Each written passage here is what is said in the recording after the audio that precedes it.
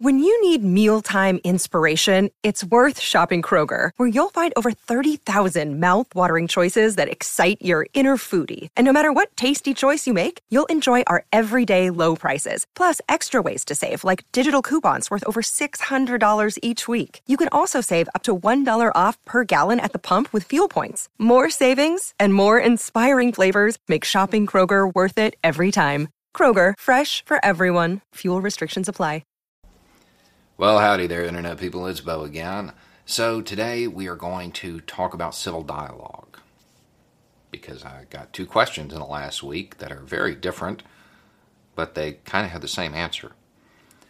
One was from somebody else on YouTube, and it was basically, hey, how do you deal with criticism and engage people who are criticizing you in civil dialogue when they don't seem to want it?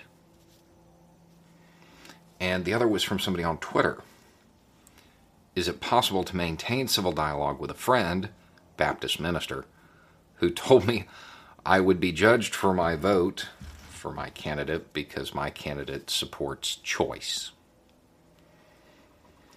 For me, there's kind of a three-step screening process to this.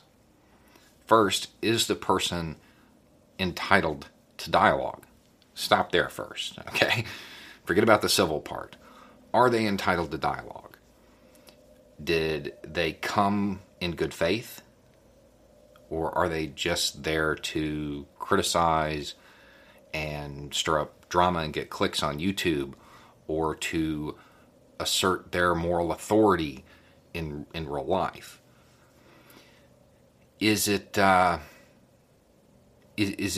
dialogue that's owed? If it's just some random person on YouTube you don't know and doesn't impact you, they're not owed anything. If it's your friend who happens to be a Baptist minister, well, maybe, yeah, okay. The next part is, are they owed civil dialogue? Because that's something entirely different. Not all ideas are owed civil dialogue. I can sit down and talk about immigration policy, something that is near and dear to my heart, all day civilly, until one of the arguments becomes this group of people is somehow lesser. Well, then they're not entitled to civil dialogue anymore. There's a line where the idea becomes so atrocious that it's probably harmful to entertain it civilly. And to say, no, well, let's talk about this. No, there's nothing to discuss at that point. And then the third thing for me is it a productive use of time? Now, on YouTube, sometimes it can be. It can be. I made a video about reparations once, and a descendant of a slave made one critiquing it. And it was basically like, hey, this is where you're wrong. I wound up seeing it. And sure enough, I looked at what he said, and yeah, go figure, the descendant of a slave had a better grasp on reparations than the white guy. I mean, who could have seen that coming? So I made a video back, and then he made one back to me. This probably didn't change anybody's mind. But at the very least, people got to see a descendant of a slave talk to a guy who looks and sounds like me civilly, and have the guy who looks and sounds like me actually listen. That had value. That was a productive use of time, demonstrating that conversation could occur. So to me, it was worth doing. And all of the arguments were in good faith and presented well. Sometimes you'll get videos made that are really just there to stir up trouble, to create drama in the hopes of drawing people to the other channel.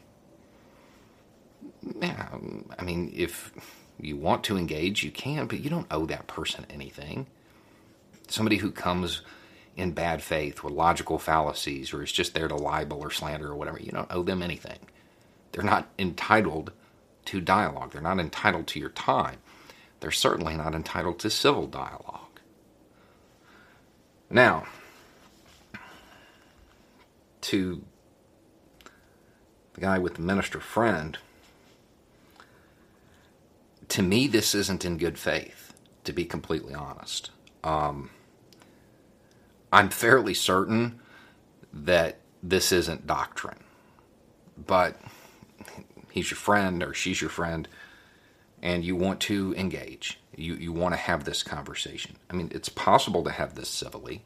I think the best route would be to say, okay, my guy is bad in your eyes because of this sin that he condones or whatever. But if this is the standard and we get judged by voting for somebody who has sinned, then Baptists can't vote because it is doctrine that everybody's a sinner and that everybody will sin.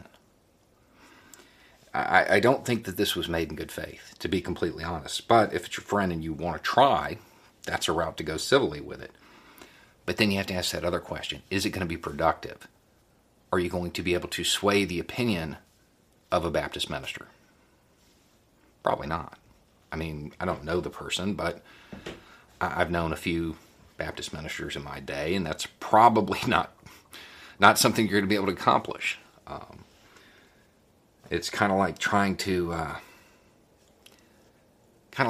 reach the 80-year-old racist guy.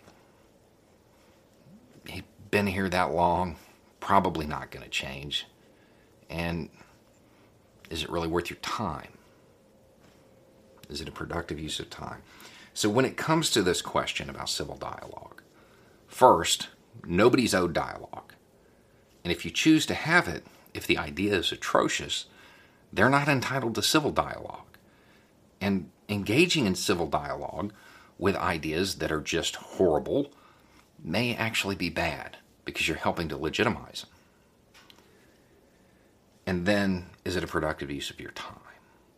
Nobody is owed your time. Now, if you want to be civil with somebody who is kind of on the border with some atrocious idea, sure, but only because it's to your strategic advantage. They're not owed that. Bad ideas aren't owed a platform.